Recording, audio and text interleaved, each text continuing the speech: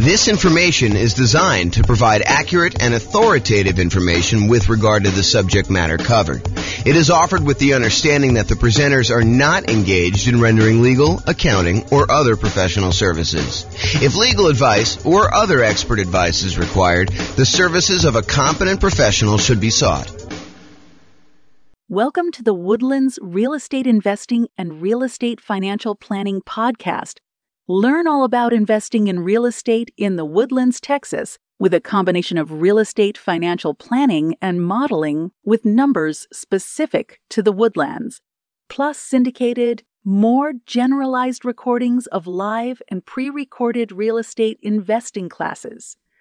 Not all of them specific to the Woodlands. Be sure to stay tuned after the podcast for a message from our sponsors. Well, good morning and welcome, everyone. I am your host, James Orr, and today we are going to dive deep into exactly what affects your private mortgage insurance rate. You might think that, hey, look, private mortgage insurance, PMI, the rate that the lender charges you for opting to get a loan with less than 20% down, that is just some made-up number. Turns out it is not a made-up number. Turns out there are some very significant primary factors that go into what your private mortgage insurance rate will be, and also some kind of secondary adjustment sort of things that they have in there as well to determine what your PMI rate is. So quick recap before we dive into the factors. Private mortgage insurance is insurance that you pay for to protect the lender in case you default. The lender would prefer it if you put 20% down. You want to go get a loan from a lender, they're going to want you to put 20% down.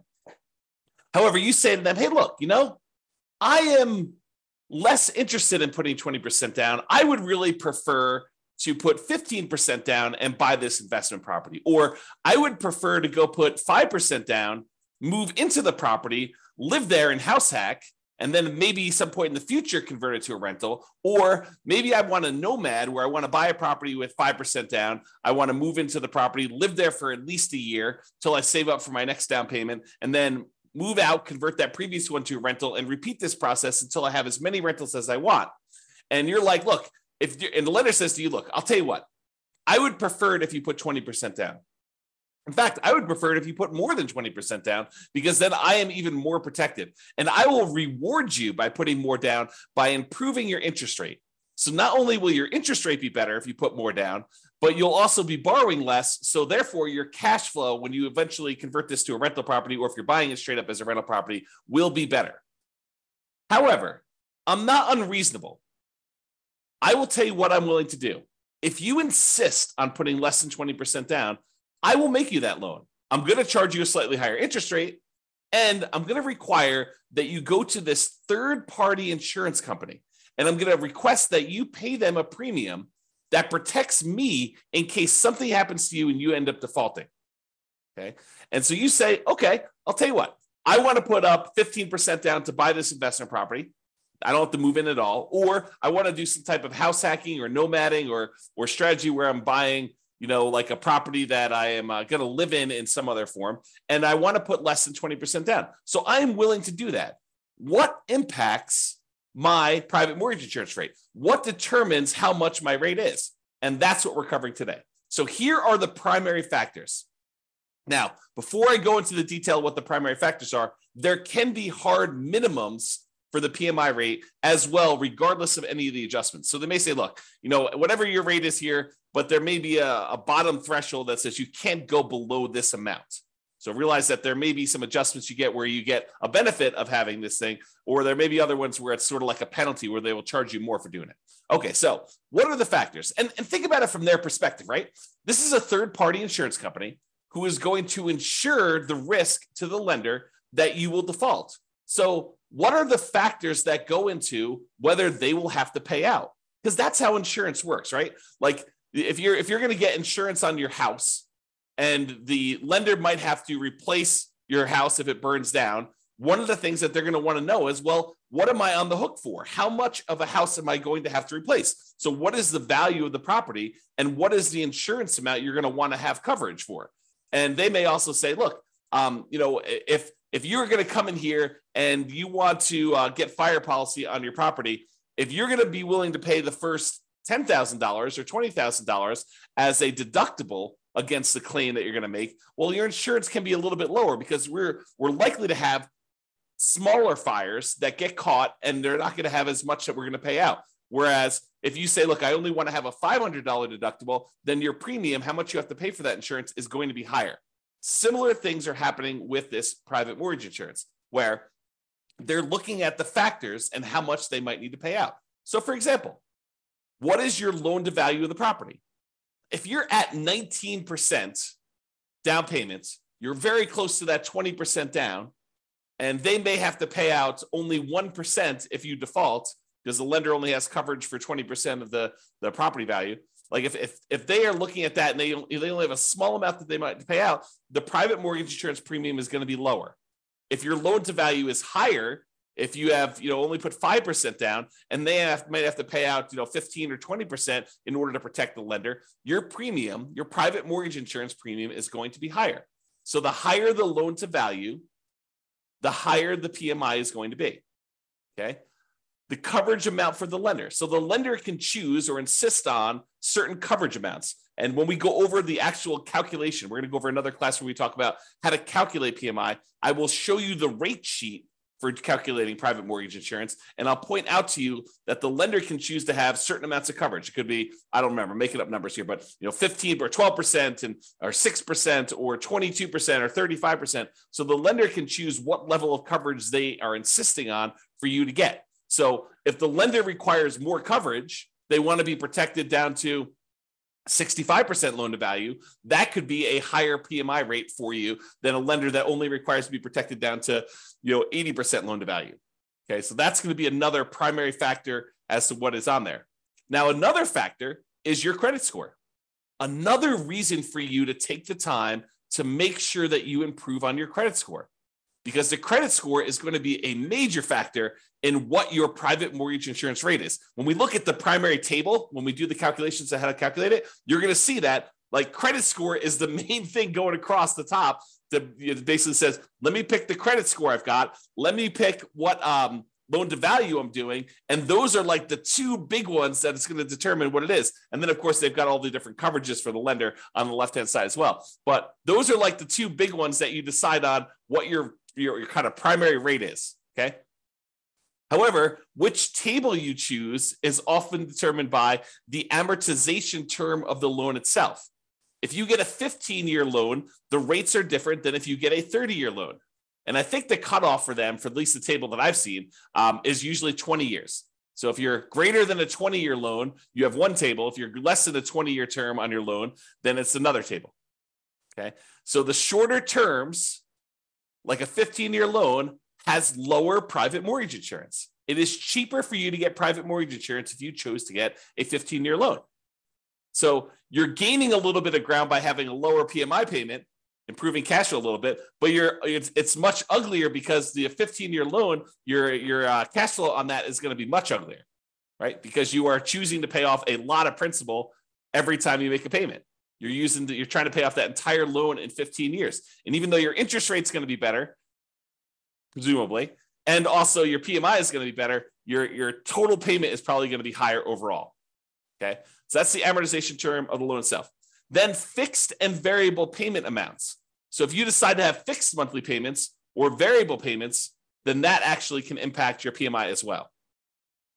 And the time you've been paying the rates, that is another factor in what the PMI rate will be. And then the lender has separate pricing sheets. So like credit unions apparently have a separate pricing sheet than a conventional lender. And so you may find that the rates are different if you go to two different lenders. So PMI is not static. You have to shop it around as part of when you're shopping for your loan. It's one of the factors we talk about when you're trying to determine which lender to use. So you want to go and find out not just like, hey, what is the rate today, but also what is your PMI rate for me in my situation? Okay. Now, those are like the primary factors. However, what's also difficult is there's a whole separate section after we determine your primary rate for adjustments that get made to your PMI rate. Okay, so let's go over the adjustments quick. If you're doing cash out refinance loans and you have PMI still left on your property, guess what? You're going to get a penalty to your rate for doing that. They think of that as an extra risk. So your PMI rate is going to be higher for that. If it's a second home, if you're not just buying this as your primary home, if it's a second home, you will get hit on your PMI rate. It'll be a penalty for that. In addition to that, if it's an investment property, you will get hit. Your PMI for doing an investment property, if you're doing a 15% down, non-owner occupant investment property loan, that PMI is going to be different than if you bought a 15% down owner occupant house hack / nomad property. It's a penalty. It's an adjustment that they make to your rate. If you're doing like a single family home or even a duplex, those rates are different than if you do 3 or 4 units.